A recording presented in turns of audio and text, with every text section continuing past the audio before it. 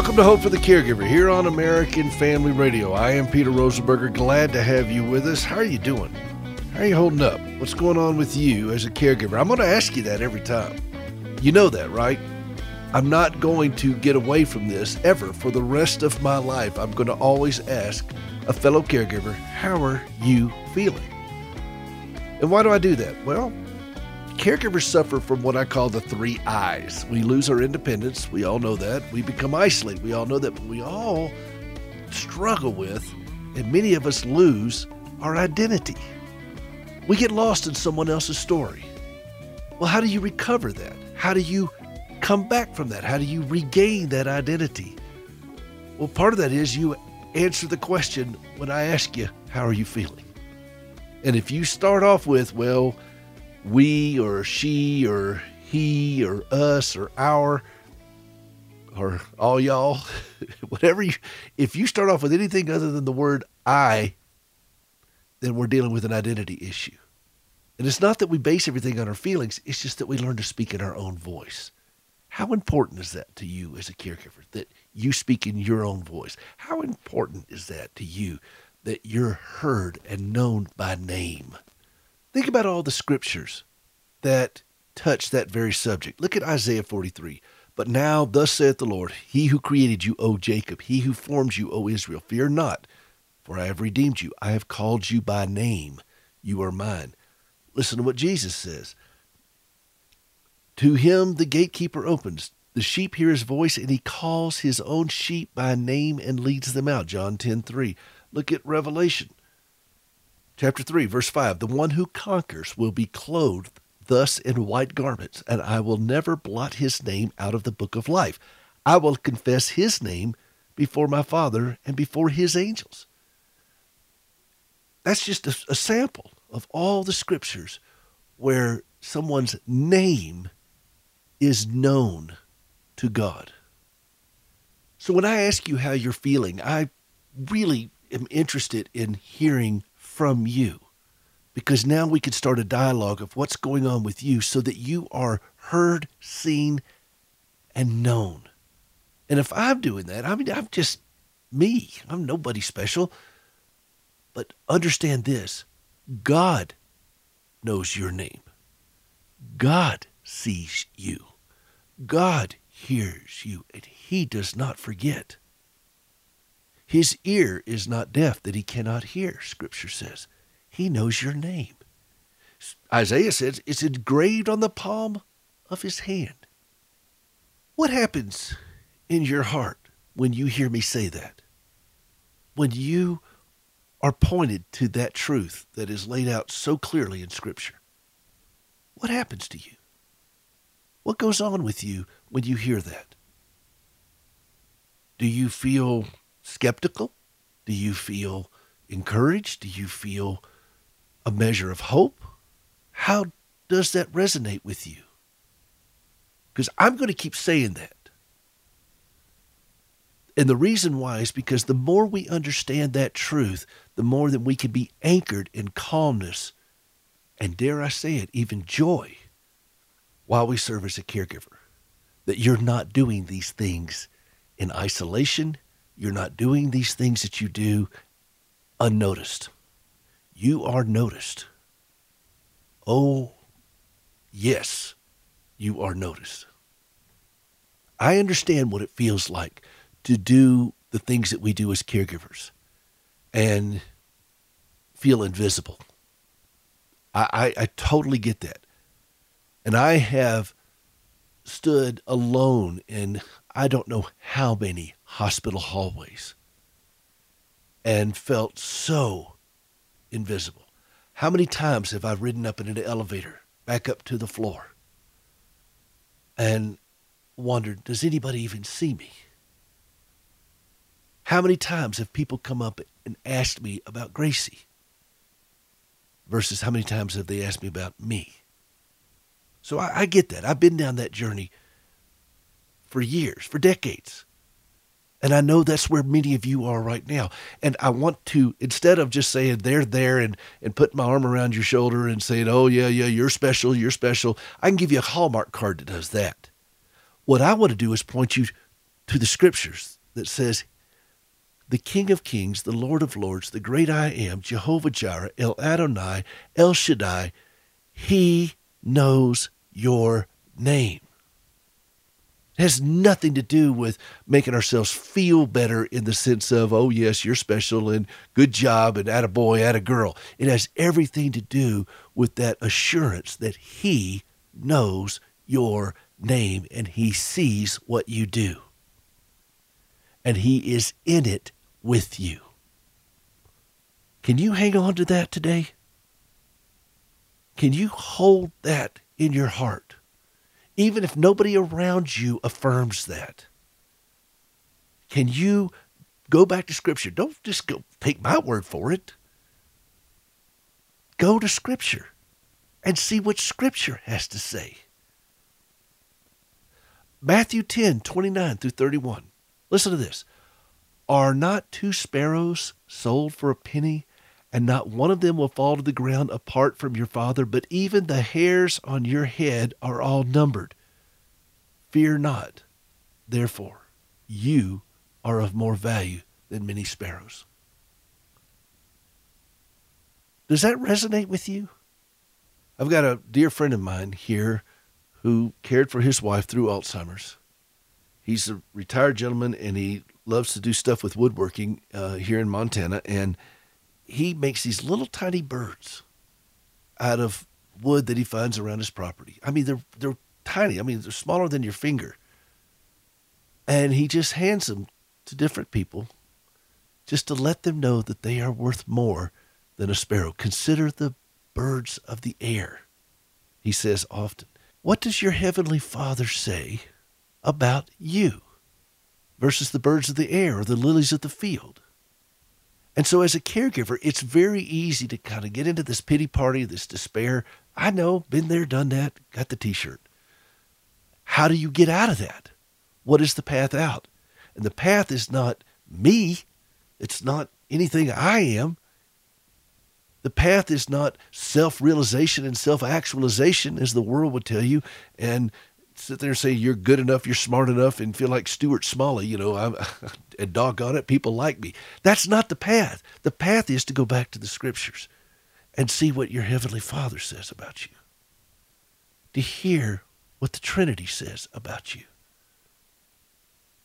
What do the Scriptures say? And that's where you anchor yourself. So in those moments when you're up in the middle of the night doing something, or you're having to go to the ER, or you're doing all these things, recognize that he doesn't miss any of this. He sees all of this. Now, it's going to take a lot of work and mental discipline to anchor yourself in that truth. This is not a one and done thing. This is a lifetime of resisting all the things of this world that would pull you into despair and to pull you into a sense of resentment or frustration, all those kinds of things. I get it. But how do you reverse that? You go back and anchor yourself in truth, in the Scriptures that says he knows you by name.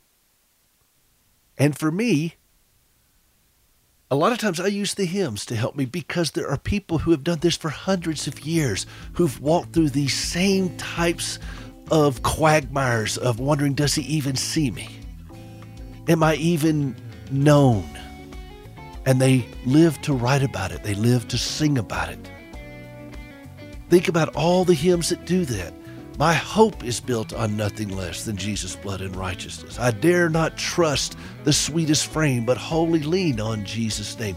And we can go through more and more. And guess what? I have a special guest coming up in the next block, Dr. Larry Frazier, who's going to talk about hymns and what they've meant to him, what he's done about it, and how he's offering this to the world.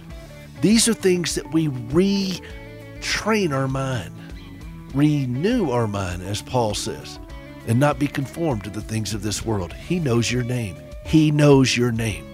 The God of all creation knows your name. What kind of game changer is that for you as a caregiver? This is Peter Rosenberger. This is Hope for the Caregiver. We'll be right back.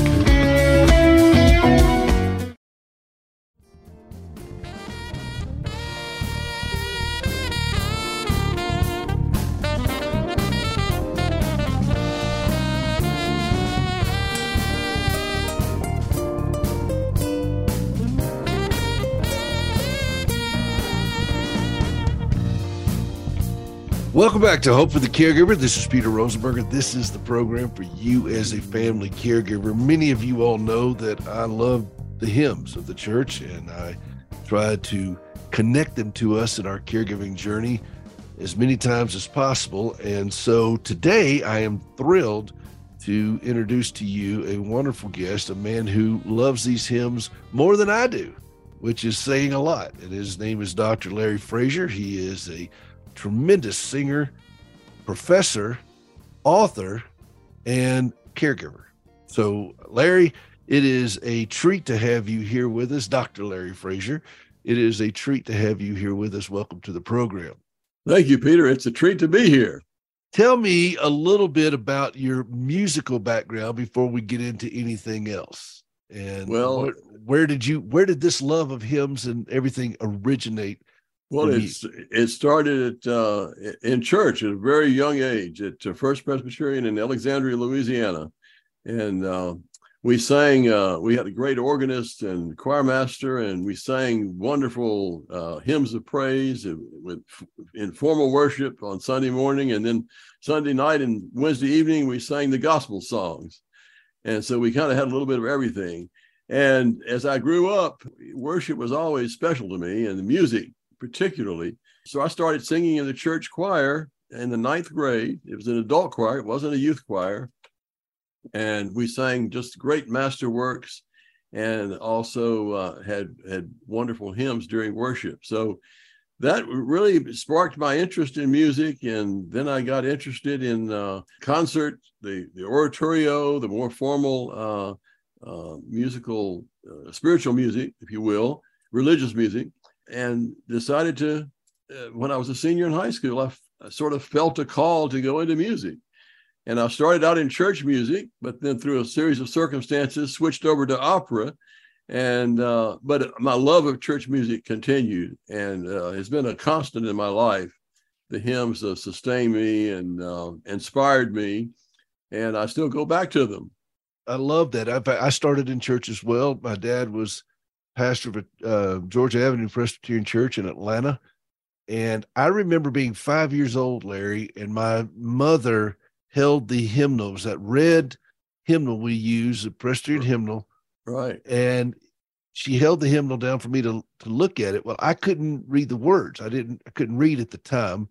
I couldn't keep up with that, but I could see the staves and the notes. I didn't quite know what they mean, but I could see music before I could see words. Wow. And I thought, we have a responsibility in our churches to bring these back to our churches. We have a poverty of hymnology, if you will, in our churches, because I can't tell you how many people have been sustained through that I run into that have been sustained through that. I know this is the same with you. And so many musicians learn to play music in the church. That's where it started for so many. And I could look at so many pop, R&B, blues, all of that you could trace all the way back to the church.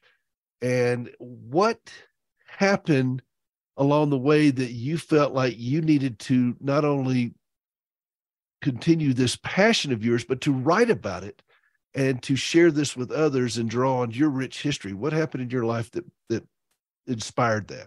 Yeah, that's an interesting question. And because even though I was a college professor, well, I was an opera singer first, then I discovered I didn't like living out of a suitcase. So a series of circumstances led me back to academia. And that's where most of my career was spent. But I didn't really, I was in the performance area of music. So applied performance, if you will, or informed performance was my research. And so I didn't really write much at all as an academic until I was nearing retirement. And a lot of circumstances led to my producing this radio program called The Hymn of the Week.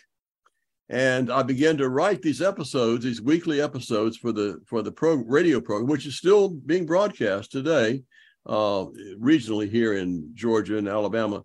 And in writing these stories of the hymns, researching the stories of the hymns, that's really where I started writing about the hymns and discovering more than just what's in the hymnal, about how the hymns came to be. And it was an incredible heritage, if you will, some of which I was familiar with, but the more I got into it, every hymn's got a great story behind it. And then there were some tragic events in my life that kind of led to me being a caregiver in a special way. About in 2008, my wife was diagnosed with stage 3 colon cancer. So she went through a series of chemo treatment, surgery, and then chemotherapy. So I was producing these episodes of the Hymn of the Week during the time of her chemotherapy. And she and I both found comfort in what we learned about these hymns. And so that's how that was the nucleus, the germ of the book, A Story Behind Every Hymn, which was sort of precipitated by another event. My wife has been cancer-free for years now. And so we were on a dream trip to the Middle East. We started in Israel. We spent about 8 days in Israel. Then we spent a couple of weeks in Egypt. And then we went to Jordan. And near our last day in Jordan, my wife fell at Wadi Rum. We were at the top of a small rock outcropping. She fell and fractured her femur right where it joins the hip.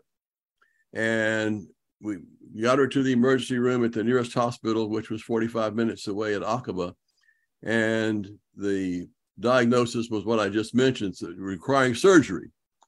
So just, God was with us. We ended up going back to Amman, the capital of Jordan, from which we were scheduled to fly out. And she had the most wonderful medical care there. And that experience, it's that's what inspired me to write the book, I think, is that experience of, we felt God's presence, and hymns really sustained. The hymns kept coming to mind during this very trying time while she was recovering enough to fly back to the United States. Which is no easy thing on her, to be able to fly with a repaired fractured femur. We've been Absolutely. There and done that, and that is, bless her heart. I don't know how she did it. What were some of the hymns that, for example, that came to you during that time? Well, it's interesting. One of them was, God moves in a mysterious way his wonders to perform. He plants his footsteps in the sea and guides us through the storm. That was one that really I'm glad it wasn't On Jordan's Stormy Banks I Stayed. No. I'm glad it wasn't. No, it wasn't that one. And although any reference to Jordan has a new meaning to us now. I would imagine it does. Well, do you now, how is she now? She is totally recovered. We had a remarkable. We got back to the United States about 3 weeks. We were about 3 weeks in Jordan while she recovered enough to fly back. So we go to the orthopedist and the clinic. All the orthopedists there looking over her X-rays, which were extra large, that they had given us at the clinic in Jordan, and they all leaned over them like a bunch of. It looked like a bunch of birds looking down at food or something, and almost with one accord they raised up. You got a great treatment. You got a great procedure. How about that? So we were very, very fortunate there, but it was about 3 weeks before we could fly back. Well, you extended your trip in Jordan. Well, that's for sure. And, it was coincidentally with my wife's accident, I was losing my voice. For some reason, I guess the dry climate for 3 weeks, it just got to me. So there we are. Very few people speak English, very little English. And I'm trying to communicate, and the people were so nice to us. The Jordanians, I think, were the friendliest of all the people that we encountered in the Middle East. They took great care of us. And it was an incredible experience. And, we were aware of people praying for us. back here at home, and we had met Colonel Oliver North during the part of our trip that was in Israel. And so he found out about our injury, and he emailed us that he said, everybody in our church is praying for Mary Lynn's recovery. And that was, what a powerful affirmation that was. So we had, and then our people at our local church, our pastor was extremely supportive, and it was an incredible experience to be so totally helpless in a way and not able to communicate very well to someone who's very verbal and used to communicating.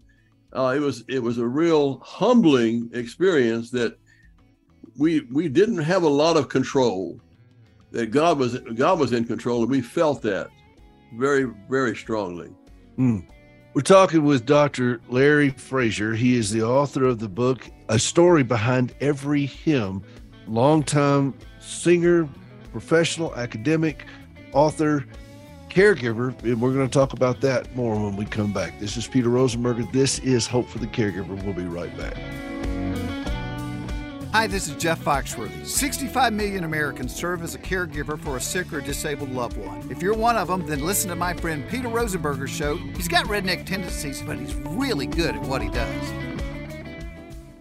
Years ago, I had the idea of doing a radio program for family caregivers, and so I pitched this to a large radio station in Nashville when Gracie and I lived there at the time, and they looked at me odd. They said, "You're going to do a show for what? For whom? You're going to fill up an hour with this?" Some even said it's not even a viable show. So I left that station and went to a very tiny radio station and started doing the program. The folks at the bigger station were listening to my program, and they called me up and said, "We like this. We think it's working. Come back over here. We want to do this program." So I did. And then in 2018, American Family Radio picked this up, and we've been off to the races ever since. If you like what you're hearing, help us do more. Go to standingwithhope.com/giving. Standing with Hope is the presenting sponsor of the program. It's the ministry Gracie and I founded. Standing with Hope has two program outreaches. One is the prosthetic limb outreach that Gracie founded once she lost both of her legs. And the other is this program, which is for the family caregiver. Our vision is for the wounded and those who care for them. Standingwithhope.com/giving. Get involved today.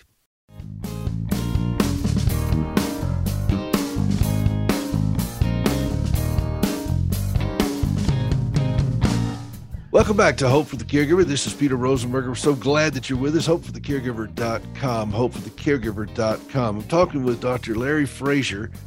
He has written a book, A Story Behind Every Hymn. We're both aficionados for hymn. We have a great affection for the hymn, I might say. And the stories behind them are so intriguing. They give so much more context. In fact, I was recently at our church out here. The favorite song I had as a child was, let me head over here to the caregiver keyboard. He keeps me singing. There's within my heart a melody. And right. And I loved that as a child. And the assistant pastor at church where my dad was the senior pastor, the assistant pastor knew that I love that hymn. And again, I was 5, 6 years old. And so every time we did that hymn, he would say, "Peter, this is your hymn," kind of thing. Well, I just now learned the story behind that hymn. The man that wrote that, his wife and 3 children died in a fire when he was 26 years old. And he nearly lost his mind. And he was suicidal. I mean, he really went through a pretty rough patch. And the verse came to him that he gives a song in the night. And then he wrote that hymn, He Keeps Me Singing. And now I'll never sing that and play that song the same way again. And so I love the fact that you've taken these stories. And one of the stories that you put in there, I did not know, Praise My Soul, the King of Heaven. I didn't realize that Queen Elizabeth brought that out of retirement, if you will. Right. And did that at her wedding back in, 1947-ish? Something like that. That's right. And it also was sung at her jubilees. And I think it was sung at her funeral. I did not get to hear that, but I think it was. Either. Well, it's such a great hymn. Praise my soul, the King of Heaven. And, absolutely. And in my book, I entitled that A Hymn Fit for a Queen. It was wonderful to see that. And I think that heritage that we have is what sustains us. I've played a lot of funerals over my life as a pianist. At every funeral, they want to hear these hymns. Nobody's really. I only had one funeral.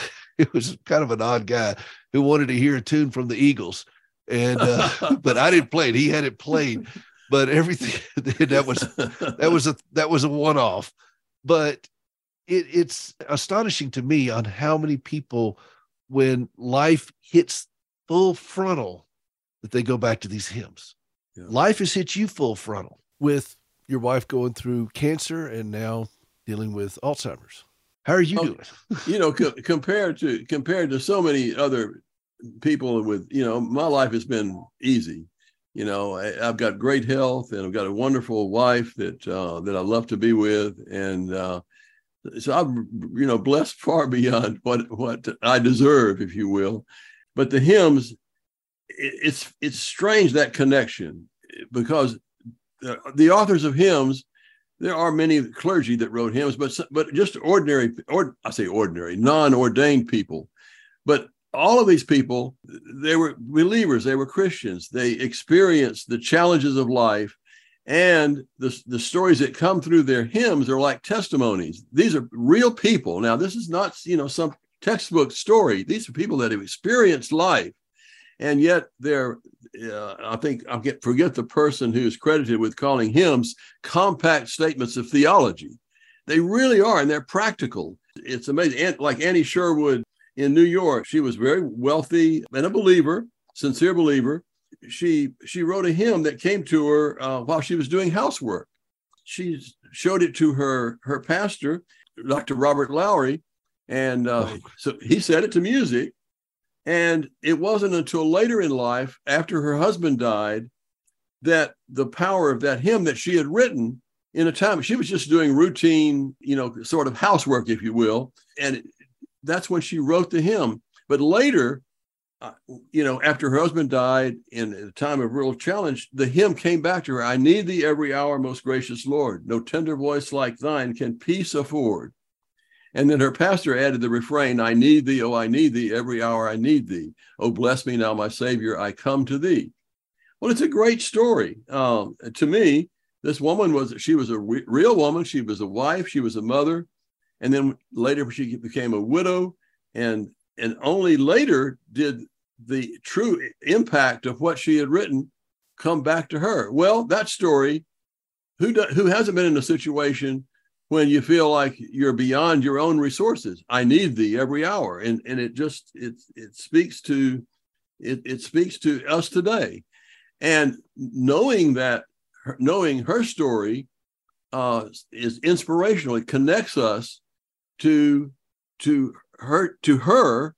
And we realize that the faith is alive and has been alive for 2,000 years plus. And through believers, and believers have often expressed themselves in hymns, in the poetry that expresses the faith and in their own particular circumstance. I put that hymn on my CD, Songs for the Caregiver, and I said, you know why I need thee every hour on there? I said, because nobody's written I need thee every minute yet. I love that hymn. I love playing that hymn. Now, I put some chords in those hymns, Larry, that are not sanctioned chords. I remember one time I was playing in Nashville at Covenant Presbyterian Church, and I would play before people were coming in, just to kind of quiet the place down. And my pastor walked across, he's lighting the candles, Jim Bach, and I threw in a flat 9 chord when I was playing this. Like this, but I threw in a flat 9 chord, and just as Jim was lighting the candles right beside me, and I threw this in on a song, I think it was I Need Thee Every Hour, and I looked at Jim and I whispered, I can get brought up on charges for that chord. and he put his head down while he's trying to light the candle, and he put his head down and started laughing, because I love adding these chords. I had my piano professor for many years at Belmont University in Nashville, John Arnn, and I still stay in touch with him. I've had him on this program. And he really taught me so much about arranging hymns to add different kind of chords and the way you do the melody. But the thing he told me, and this will mean something to you as a musician, he said, start off playing it with one finger and just play the melody. If you can play that hymn expressively with one finger, then you've earned the right to go and arrange the hymn. But you've got to play the melody and as expressively. And now that's no big deal if you're a trumpet player, because you only play one note at a time. That's right, or a violinist, you're sure. You know, but if you're a pianist, that is work. That is a lot of work to do that, and to really, and what he wanted me to do is understand the text, understand what the text is saying through that melodies, that one note. And it was a great exercise. I still do that today. I go back to that when I arrange any kind of hymn and play them, because I want to make sure, am I communicating the heart of what this hymn is doing? What is one that has sustained you and Mary Lynn through some of the things that you're dealing with now? Well, let's see. Oh God, our help in ages past. I love that hymn. I love that hymn. Incredible poetry. And one of my favorites is Crown Him with Many Crowns. Oh, that's in the top 5 of all. Boy, I have a list of 25 hymns that every Christian ought to know, and that's in the top 5. One of the ones you talk about in this book, All Hail the Power of Jesus' Name. And you call that one the Christian national anthem. Right. Yeah. Talk about that a little bit. Well, that one, you know, I think that's interesting in several ways, particularly for Americans, because we've never been in a culture in this country where we have a king or a queen. And that hymn is, you know, it's all about you give full obeisance to the Almighty, our Almighty King. And that's very, very powerful, and it puts us in our place, I think, in a great way. You know, I've never even thought of it that way, but yeah, you're right. And we're somehow drawn, like when we had the recent coronation of King Charles and so forth, we're drawn to this pageantry, but that is just a poor shadow of what awaits us. Yes, absolutely. When Jesus, when we see him, and you know, I've talked about this, and I want to get your thoughts on this. And if we have to go to a break, we'll do that. But I want to get your thoughts on this. When I play these hymns, I am refreshed. I asked some people one time. I said, "How many of you all think that I need rest as a caregiver?" And they all raised their hands. I said, "How many of you all know what rest looks like to me?" And people, you know, say, "Well, get some sleep or whatever." Sleep is not always rest to me.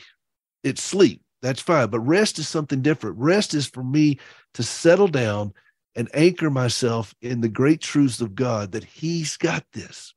He's got this. Yeah.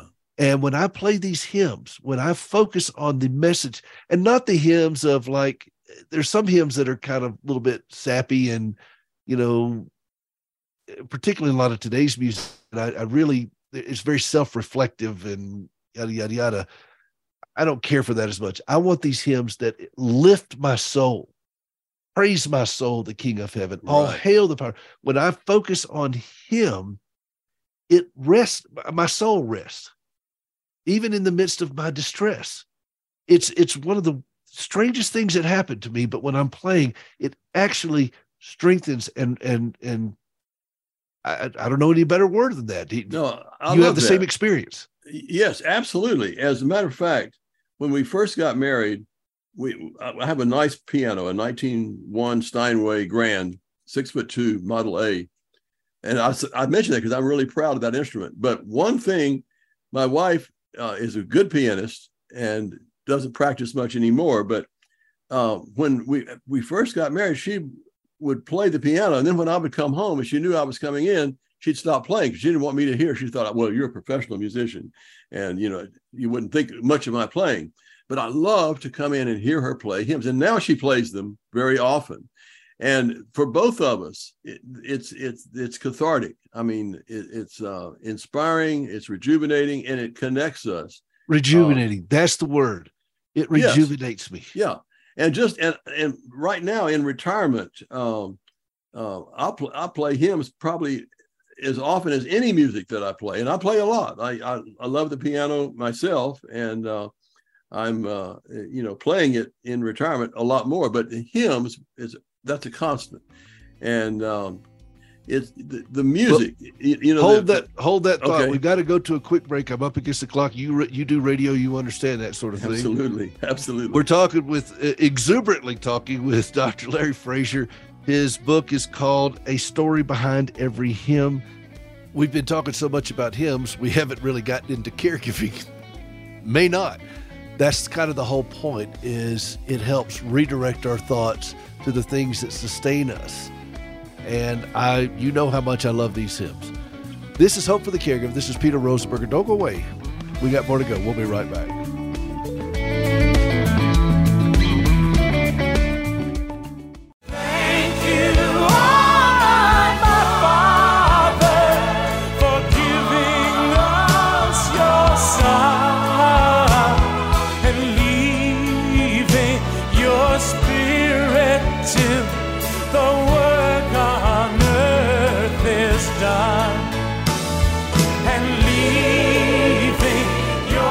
Welcome back to Hope for the Caregiver. This is Peter Rosenberger. Glad to have you with us. I am talking with Dr. Larry Frazier, who I must, in all full disclosure, admit, it's his brother that connected the two of us. He's also Dr. Frazier, Dr. Michael Frazier, and he's been tutoring me in theology for these many months.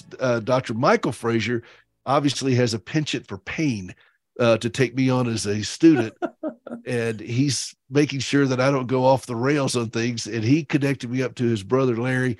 And it is just a real treat, Larry, to be able to spend time with you and talk about this mutual love we have of hymns. We both are caregiving husbands, and we are both sustained by this great treasure trove we have that unfortunately in many places has a lot of dust on it. And I'm hoping we can be a part of shaking some of that dust off and letting people know that there is so much to sustain us, as we said in the last segment, to rejuvenate us, to lift our hearts. Luther said that only next to the word of God, music elevates the soul like nothing else. I think I probably butchered that quote, but that's close enough. That's close. Very close. Michael won't come over and beat me on the head with that one. I don't. But you're talking about how you play these things now to strengthen your soul as you are in a different area of your life and you're approaching some things that are a little bit uncomfortable. And yet these things still draw you back and anchor you. Talk a little bit about that. Yes, it's the power of music. Music is it expresses so much more than words alone can express. And the powerful combination of music and text that we have in hymn and poetry is incredibly powerful and moving. And the music brings to mind the words, but it enlivens the words. It takes the text and it brings another dimension. And we think of hymns, and really we think of the title of the hymns, and we identify the hymn by the music, typically. And you could study the poetry of the hymns, and that is great because that's what the hymn is the poetry.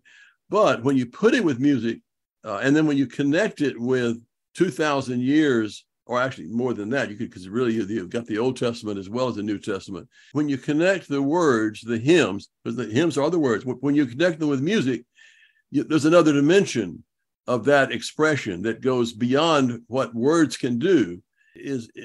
Like the Luther quote you made. It's incredibly powerful, and it connects us. The Presbyterians have the doctrine, which I believe very strongly, the communion of the saints, that we indeed are a part of a stream of history, a stream of believers that we're a part of that stream. And the music, sure, it comes from the time in which the hymns were written, typically, although not necessarily, because the music and the words were written by different people, in many cases, at different times, in some cases too.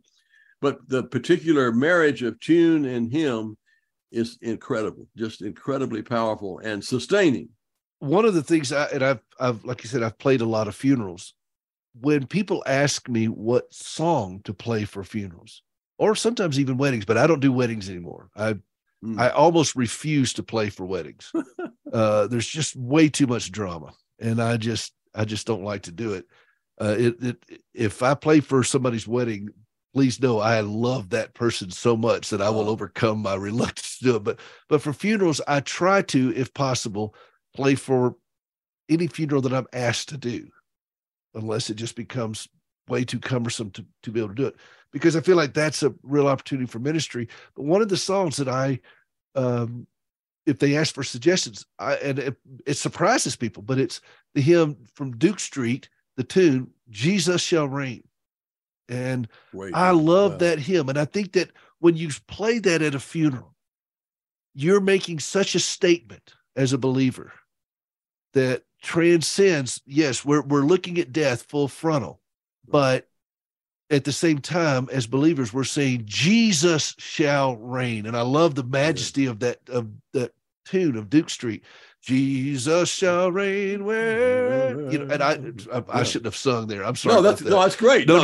I said there's FCC requirements against me singing sometimes. That one I didn't know about. So, there's ordinances and lawyers get involved. It gets ugly. But I love that hymn, and I know that my father, one that is particularly dear to him, is "Lead on, O King Eternal." And, absolutely. And that's something he asked or stated that's something he wanted at his funeral. And we hope that is a long ways away, but that is what a statement of faith. Absolutely. That, a funeral sometimes is the last opportunity for a believer to bear testament in this life one last time in that service. And I try to counsel people on that when they ask me, as a musician, let's don't play the Eagles, let's play something that has some weight to it that says this is not the end of the story. Right. And see that great connection, it connects that individual to everybody that's attending that funeral, because they may have remembered times when they sang that hymn or they heard that hymn. And in your case, you talked about the hymn your father wants you to play or wants to have it played at his funeral. That connection of family and friends through the hymns and the music of the hymns is an incredible connection. It is. And one of the indelible memories I have of my father in the pulpit, and I need to tell him this. I'll tell him that he listens to this show every week. I tell people, when mom and dad listen to my program, my audience doubles. No, I'm just kidding. They listen every week. But I remember him singing that hymn in the pulpit, and he literally lifted on his toes when he was singing it. Just his whole, everything about him just lifted. Lead on, O King Eternal. I mean, he's not singing this meek and mild and muttering it out. He is with zeal singing this hymn because this is a defining hymn of his life.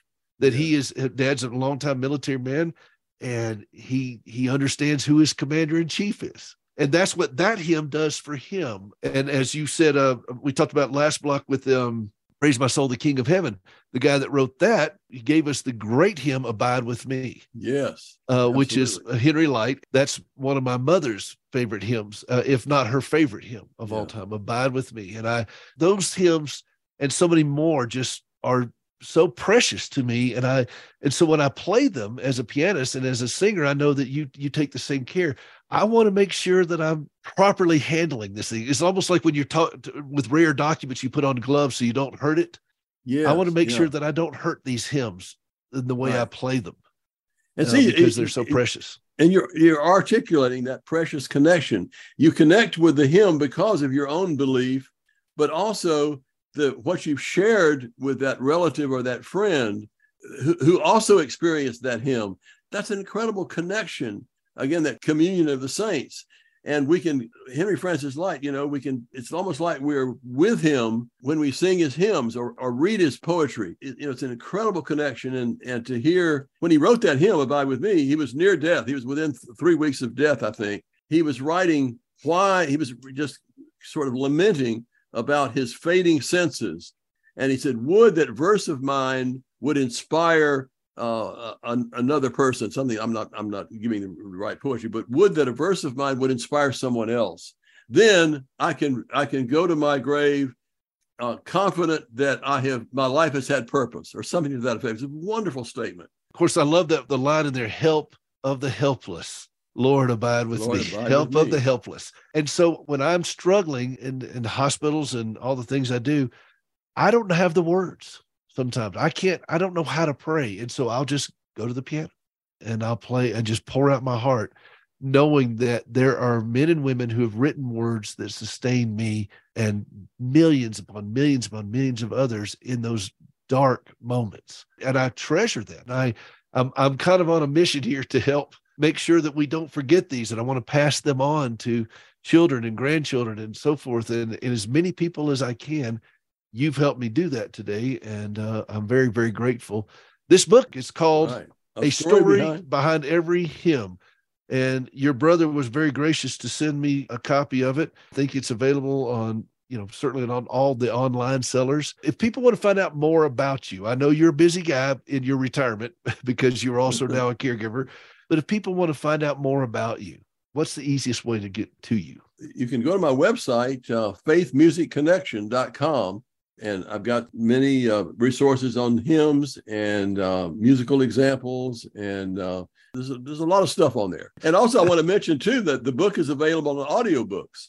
Oh, really? Because I know I have friends that say they like audiobooks better than printed books because they can listen to them when they're commuting. Well, I listen to a lot of audiobooks myself when I'm doing caregiving chores and so forth. I can't sit down and read like I used to, and I'm constantly on the go, and I just listen to audiobooks a lot with that. So I enjoy that. So that's great to know.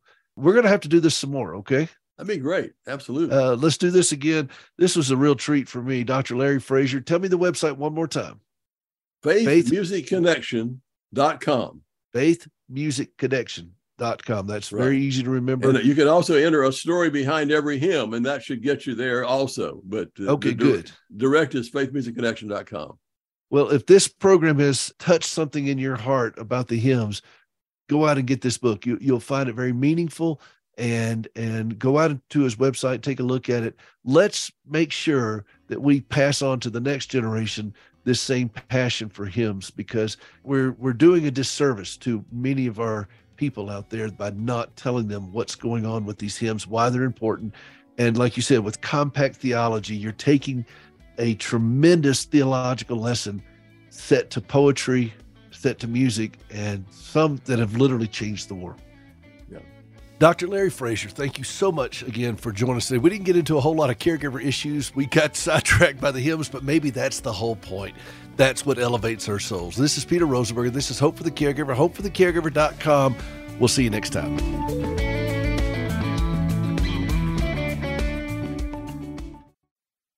The views and opinions expressed in this broadcast do not necessarily reflect those of the American Family Association or American Family Radio.